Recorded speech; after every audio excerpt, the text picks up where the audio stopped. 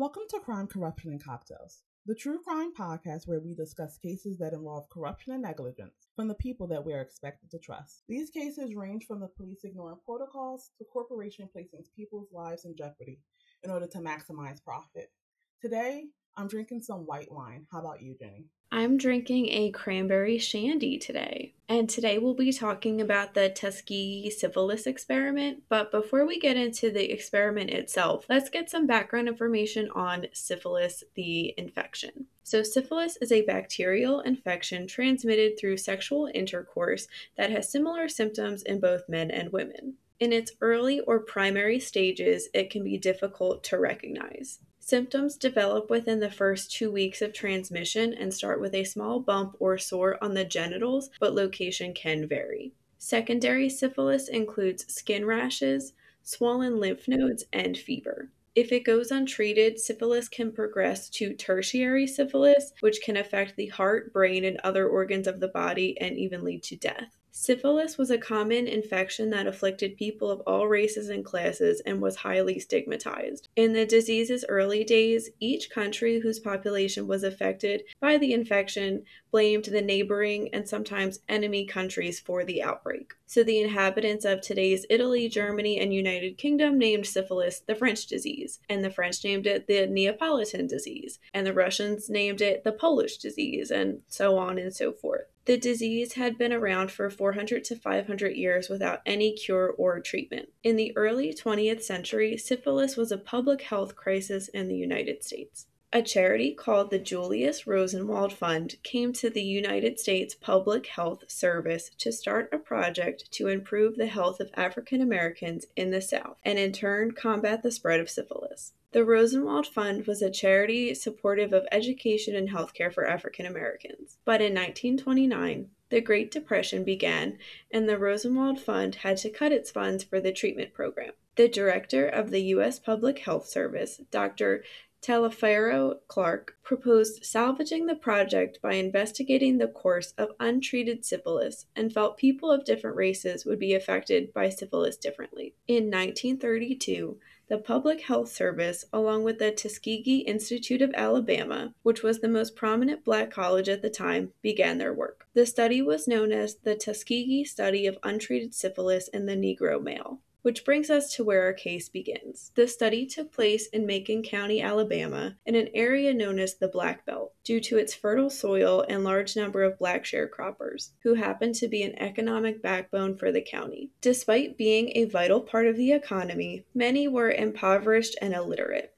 Macon County was found to have the highest rate of endemic infection, 36% of the total black population. It was reportedly easy to get participants since most African Americans in the area did not have access to medical care at the time, and the county in general did not have great access to medicine since it had few doctors and just 2 hospitals. The study began with 600 black male participants, 399 with second stage syphilis, and 201 without the disease to serve as a control group.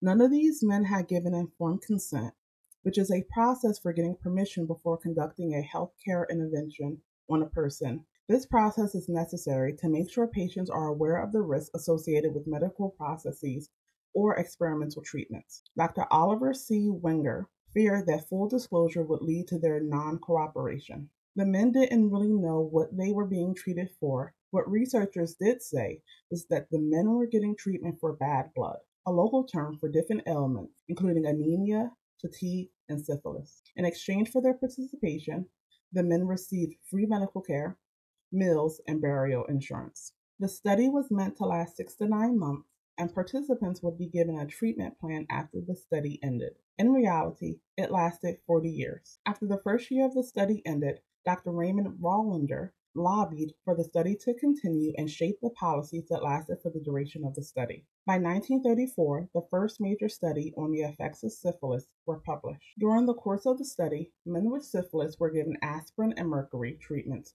which were not very helpful. Mercury, however, was a standard treatment before a more reliable treatment was found. The men were also subject to x-rays, blood work, scans, and spinal taps, which are incredibly painful. Because of this, men stopped showing up for testing and treatments. To entice them back in, researchers had nurses drive men to their treatments. Then, in 1941, the United States entered World War II, and many men participating in the study signed up to serve in the military or were drafted. The United States military does standard physicals and health tests for recruits, including STI checks. Any recruits shown to have a STI, including syphilis, were treated with penicillin, which was proven to be a popular treatment for the disease and other infections. To avoid men from the Tuskegee experiment being treated and having their syphilis cured, the Public Health Service had the men removed from the draft list. By 1947, penicillin had proven to be the most effective treatment for syphilis, and rates of the disease were falling nationwide. Yet none of the men participating in the study were ever given penicillin by the researchers. Researchers argued that ending the study would be unethical, and they refused to treat the men, all in the name of science. Dr. Clark complained about treatment being costly and even wrote a colleague in defense of the use of deception in calling the spinal taps treatment, saying, quote, "These Negroes are very ignorant and easily influenced by things that would be of minor significance in a more intelligent group." End quote. The Nuremberg trials, which were held to bring Nazi war criminals to justice, were being held around the same time. From the trials came the Nuremberg Code, a set of 10 ethical principles for human experimentation put in place to protect human test subjects to the cruelty and exploitation faced by prisoners of concentration camps. Elements of the code include voluntary consent being essential, subjects should be able to end their participation at any time, and no experiment can be conducted if it is believed to cause death or disability. These rules didn't stop the American researchers, who didn't think the Nuremberg codes applied to them. So the study continued, and in 1957, the Center for Disease Control, or CDC, took over from the Public Health Service. Then, in 1966, Peter Buxton, an immigrant whose family fled Nazi-occupied Czechoslovakia, became a venereal disease investigator for the Public Health Service. He learned of the Tuskegee experiment and wrote a scathing report comparing the syphilitic damage the men were allowed to endure to Nazi experimentation. Doctors involved, of course, defended the study, claiming the men were volunteers and that the study had value for physicians and the treatment might have side effects.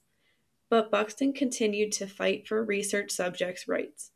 In 1972, Buxton spoke with Jean Heller, a young journalist from the Associated Press, who broke the story in July of the same year. The public was outraged, and Senator Ted Kennedy held congressional hearings on the experiment.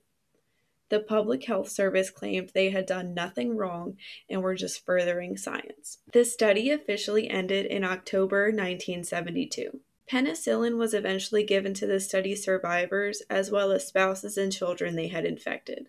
Congressional hearings around the experiment were held in 1973 and led to a total overhaul of the health, education, and welfare rules concerning work with human subjects.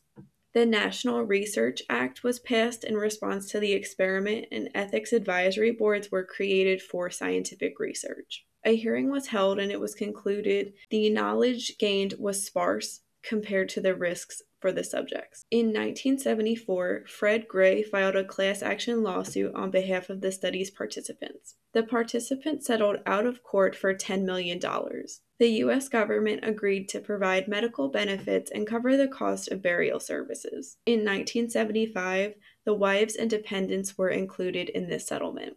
Then, in 1979, the Belmont Report was created to protect human subjects in clinical trials and research studies. It made informed consent U.S. law. Finally, in 1997, then-President Bill Clinton formally apologized to the survivors and their families on behalf of the U.S. government, saying the United States government did something that was profoundly morally wrong, clearly racist. The Tuskegee Institute claimed to have no knowledge of the ethical issues of the study, and Fred Gray said the doctors and institute were also victims. He argued that a prominent Black institution, very much dependent upon white philanthropy, could not afford in the 1930s to risk antagonizing the U.S. government by refusing to participate in a public health service activity of this kind. Many doctors involved defended the study even after it was forced to end. In total, 20 participants died directly from syphilis, Over 100 died from complications of syphilis. 40 wives were infected, and 19 children were born with congenital syphilis. In 2004, the last study participant died, and in 2009, the last widow died. No doctors or researchers were ever prosecuted for their roles in the experiment. The Tuskegee study is perhaps the most enduring wound in American health science. For this week, we wanted to honor the participants of this study for their sacrifice and for seeking justice for their mistreatment, as well as Fred Gray for really fighting to make sure that they had justice. And we also wanted to thank Peter Buxton and Jean Heller, whose whistleblowing and journalism exposed the atrocities and racism of the Tuskegee syphilis experiment and ultimately changed American history and scientific research. Del, do you think the doctors that participated in this study should have been prosecuted? That's a hard question. So, a part of me wants to say yes. You did something wrong. You did something that was clearly racist. But on the other hand, it wasn't illegal at the time. And it definitely squarely fit into the Jim Crow type policies that were allowed at the time. So, while by today's standard they should have been prosecuted, by the standards of the time, no. Yeah, I do think they should have been prosecuted. But like you're saying, when the study started, they really unfortunately weren't doing anything wrong. I think though, after the Nuremberg trials, once and the Nuremberg Code came into place, they clearly ignored that. They knew they shouldn't have been doing what they were doing, but they just thought it didn't apply to them. But for those last years, for once the Nuremberg Code was in place, I definitely think they should have been prosecuted or penalized somehow. I think the issue with that is in a lot of cases, they look at whether you're doing it on your own people or people of another country. And I think that generally countries get a lot of leeway over what they're allowed to do to their own people. Yeah, that's an interesting point. And I was just telling my mom this recently how I feel like I just wish someone could, like, in modern times, with all the political unrest, I just wish someone would come in and, like, hold the US accountable every once in a while for how it treats its citizens, whether, I don't know, it's the UN or someone just coming in, like a third party, a trusted third party, just saying, like, what the hell is going on here? Like, you need to stop. I definitely agree with you. I think the issue always is because of who we are as a nation, we always built in a cheat code for ourselves. So if you think of the WHO and the fact that we're the only country that can leave it, no other country can leave the WHO, but we, the United States, can. And if you look at the UN, well, in order to get anything done, it would need to get past the Security Council, and each member has a automatic veto. Well, guess who's on the Security Council? The United States is, and of course, we're going to veto anything that has to do with, painting us in a bad light. I love that you said cheat code, and I want to just give this nerdy fact about myself. For 2 years in high school, I did Model UN, where it's a bunch of, in my case, high school students got together for like pretend UN summits, and we all represented different countries. And the second year I did it, I was initially supposed to be on the Security Council, being the United States, but I got too scared and I chickened out and I switched, and I really regret it. And I wish I had done that. Because that would have been so major, like you're saying. And the reason why bringing the WHO up is so important is that when it comes to making sure that countries are held to account when it comes to human experimentation, they would be the ones doing it. And when bringing up trying to make sure that any experimentation that involves people is ethical, I think it's important to bring up that historically, medical systems have used minorities without their consent for the advancement of medical theories, technologies, and institutions have really used minority bodies to strengthen systems of injustice. So, for example, slaves were often sold for medical experimentation. And the slaves didn't have any rights, and they were definitely not able to provide informed consent. Yeah, informed consent like wasn't even on people's minds back then. And one of those people that did get slaves sold to him was J. Marion Sims, who many called the father of modern gynecology. I think he invented the speculum and a few other things. But he performed painful experiments without any anesthesia on enslaved Black women who did not or really could not give consent. He conducted surgeries on a number of women, but the only ones that we have names of are Anarcha, Lucy, and Betsy. And I have heard that he did give anesthesia to white women he worked on after he kind of, I guess, bested his practices on these Black women. But then I've also kind of heard that he really was not fond of anesthesia, and he thought some of the procedures he was doing in general weren't painful enough for someone to be given anesthesia. And something of note is that there was a statue of him in Central Park, and that statue was recently taken down. So bravo to everyone that worked on that. So for people wondering, what do people use to justify these actions? Well, that can really be summed up with one term, and that's scientific racism. And scientific racism refers to the pseudoscientific belief that there is empirical scientific evidence to support or justify racism. This includes the spreading of bogus theories of supposed Black inferiority in an attempt to rationalize slavery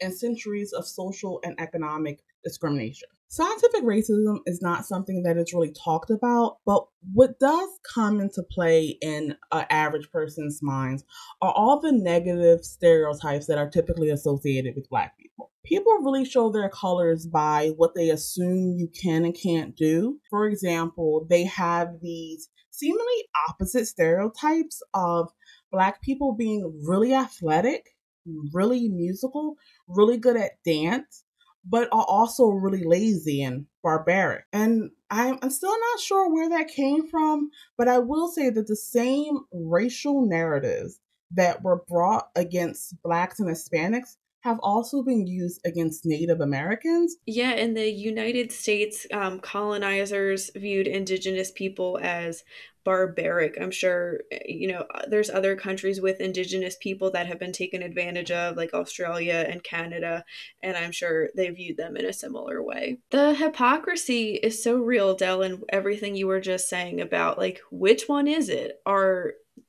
Is this community lazy, or are they athletic and they're really good? When you look at it, it's all just used to justify and just to make white people feel better, to say it's a good thing that these people are enslaved because we're doing it for their own good. They can't be trusted otherwise. And, maybe that would even help justify it in the mind of some sympathizers, people that are on the line of is this right to do? Is this wrong to do? And I think this all ties into understanding why Black people and other minorities feel a certain way about the institutions that have led to outcomes that are not as advantageous. And one of those institutions, because of what happened in this experiment, is the medical institution. Blacks and other minorities report higher levels of distrust in medical institutions and in scientific research. Just to give you some stats to back this up. According to the CDC, Black women are more likely to die in childbirth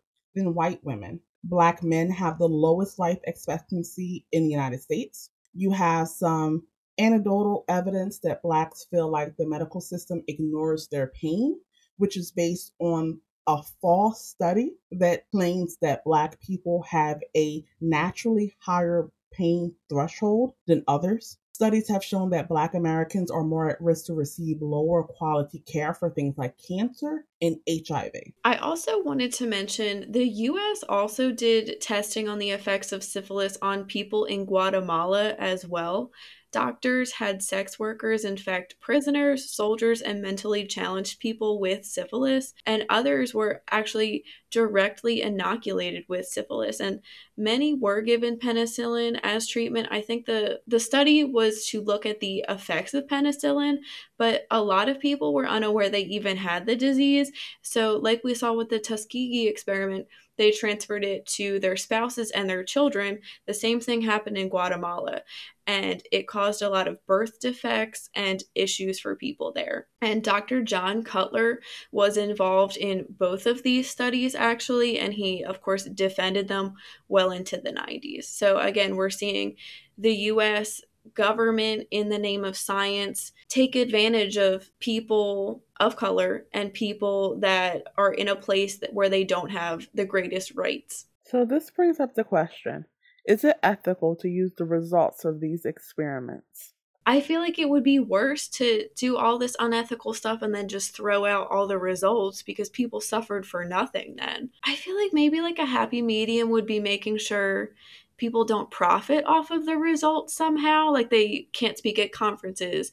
Maybe I don't know if having their work not published is the answer, but just making sure they don't profit from their work somehow. I definitely agree. I do not think that it is more ethical to completely discredit all of the research that had been done. And I think that it does more harm because then what you have to do, knowing that there's negative effects, you then have to go get informed consent from someone who you can't get it from. I understand why people don't want companies to make a profit, but I think that the only way a lot of companies will continue to do research or continue to put money into verifying research is if there is some type of compensation involved. So I think that a profit probably needs to be made, but maybe there can be a system for some, damages to be paid to the family. Yeah, I 100% agree. And talking about this topic really reminds me of Henrietta Lacks. Henrietta Lacks was an African American woman whose cancer cells are the source of the HeLa cell line, which are the first immortalized human cell line and one of the most important cell lines in medical research.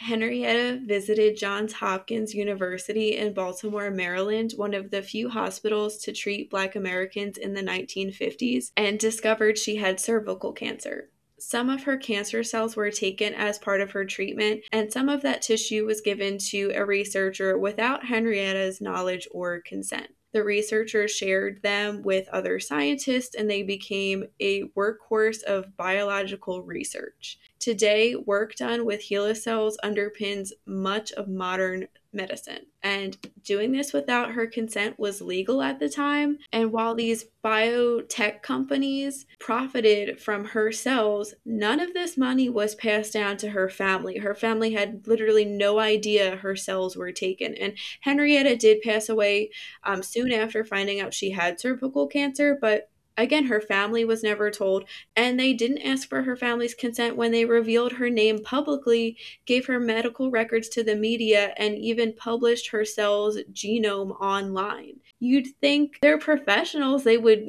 care a little more, but I guess at the end of the day, people are making a profit. That's the almighty dollar rules the world. And a lot of ethics get thrown away, I think, because of that. Yeah, and one thing with this case that always comes up, and I think it comes up with any ethical case, and that's the trolley problem. I bring up the trolley problem because, and for those that don't know, the trolley problem is simply you're on a train car and there are two tracks. The first track has a single person. Sometimes it's someone that's akin to you, sometimes it's just someone in the vulnerable population. And you have the choice to hit that one person or to hit a train car full of people. When it comes to this cell line and what they did, I have to say that while I don't agree with everything they did, the fact that it underpins so much of what we know about medicine and it has been used to help so many people, I think I'm okay with it. Because while it's not ethical, the end result really helped a lot of people. And without that, who knows the level of damage that could have been done. And while a lot of times we hope for the wrongdoers to be the ones that have to pay the price, I'm happy that this institute stepped up and acknowledged the significant contributions that Miss Lacks made. Yeah, all without even knowing it. She does have that immortal life, some people like to say. I really don't think it's right that it took so long for them to get some type of compensation. As far as I know, the Henrietta Lacks Foundation announced that they were getting a 6-figure gift from the Howard Hughes Medical Institute in Maryland just in October of this year. So I could be wrong in saying that they didn't get any type of compensation beforehand. But the president of the Howard Hughes Medical Institute did say, quote, "We felt it was right to acknowledge Henrietta for the use of HeLa cells and to acknowledge that the cells were gained inappropriately," end quote. So I think that's good handling of that on the Institute's part. But this brings up the question of, or the idea that Many medicines stem from unethical practices, and like you were saying, Del, it's always a question of whether or not the ends justify the means. Some people would argue that they're studying groups that are already suffering, so it doesn't really matter if they suffer anymore, which I think is pretty offensive and gross. Supporters of Henrietta Lacks did say that the use of her cells was unethical and it perpetuates injustice, again, against minority communities and other vulnerable communities. Some other examples of testing and experimentation on Black, Indigenous, people of color, and vulnerable communities are prisoners being forced to test malaria drugs, among other things. Prisoners did not have many rights, even less than 100 years ago, so they tested a lot of different drugs and stuff. Birth control was tested on Puerto Rican women who did not have informed consent. Dr. Saul Krugman did research for a hepatitis vaccine, and in doing so, he tested and experimented on children with disabilities. Their parents did have informed consent, but it is quite controversial still. And the Little Albert experiment, Del, you were a psych major, so I'm sure you're familiar with the Little Albert experiment, and it tested if phobias could be conditioned in children. They used a baby. They made him like scared of furry things, I think, with a bunny. The conditioning was never reversed for this little baby. So I don't know if we know what happened to him, if he was just scared of like fuzzy things and like small creatures and rabbits the rest of his life. I hope not. So, unfortunately, yeah, they did a specific thing where it was furry things that he was afraid of, and he was afflicted with this phobia for the rest of his life. And unfortunately, psychology has a long and troubled history with barbaric, by today's standards, experiments. The John Money experiment comes to mind, which was an experiment that took twins, and after one of them had an accident during a vasectomy, they forced that child to live as a female even though he was male. And they also, it involved forced play between him and his brother, and both of them ended up falling into drug abuse and both ended up dying. Questioning whether or not we should be testing on children, when we talk about that, we have to talk about the horrific research that Holocaust doctors did. They heavily experimented on twins. Joseph Mengele was the doctor at Auschwitz, and he exposed a lot of twins to disease, disfigurement, and torture under the guise of medical research. And they tested illness and human endurance and much more. I don't know if you or anyone has been to the Holocaust Museum in DC. It's really chilling to be there, and they do have a small section on the experimentation that the people there had to endure, and it's so horrific. When I was there were like different TVs with some video and photographs from that, and I remember like looking at one and it was just like too much for me to even look at. The Holocaust itself was a form of eugenics, and we've mentioned eugenics a few times before, but it was a commonly accepted means of protecting society from the offspring of those individuals deemed inferior or dangerous. So the poor, the disabled, the mentally ill, criminals, and people of color, Jewish people, gay people, gypsies. Another unethical experiment that took place were the MK Ultra experiments. And that was during the Cold War. The CIA was searching for a mind control drug to compete with the drug that they just knew the Soviet Union had. And in these cases, sometimes people knew they were being tested on, but sometimes it was citizens that just had no idea. They were given LSD and they had to participate in electric shock therapy and a few other things. And we don't know how many people died because of this, either exactly from the therapies or just from complications to this experimentation that the CIA and I guess in turn the US government was doing on some everyday people. The government is so fascinating over what they will and won't do. And honestly, there's not a lot of things they won't do. The CIA is notorious for having a not giving a F attitude when it comes to, breaking laws and totally being unethical. MK Ultra was projected to last for 20 years, and details didn't emerge until 2 years after it ended, sometime in the 1970s. And so I was going to say, when you were talking about the CIA, we just recently did a live episode on the JFK assassination, and some people believe that the CIA thought that JFK was going to disband them, basically for what you were saying, because they didn't give a F about rules and ethics, and they just wanted to do whatever they wanted to do. I'm sure they do great things, but like, just think about all the stuff that like they've done and we don't know about yet. Right. And most of the time, we only find out things decades later through Freedom of Information requests. And that's only when they actually want to give the information. And a lot of times, that information is heavily redacted. Yeah, it's almost like, why even give it to us at that point? It's just a way for them to know like that they're saving their own asses. That wraps up this week's case. Thank you for listening. Let us know in the comments what you think about the Tuskegee syphilis experiment and issues of ethics in scientific research. Make sure you click the subscribe button. You can find us on your favorite podcast platform and YouTube every Wednesday with a new episode. Follow us on Instagram at Prime Corruption Cocktails and on Twitter at Charade Inc. Please consider donating to our Patreon. This will help us get better equipment and bring higher quality content to you. We appreciate any amount you can give.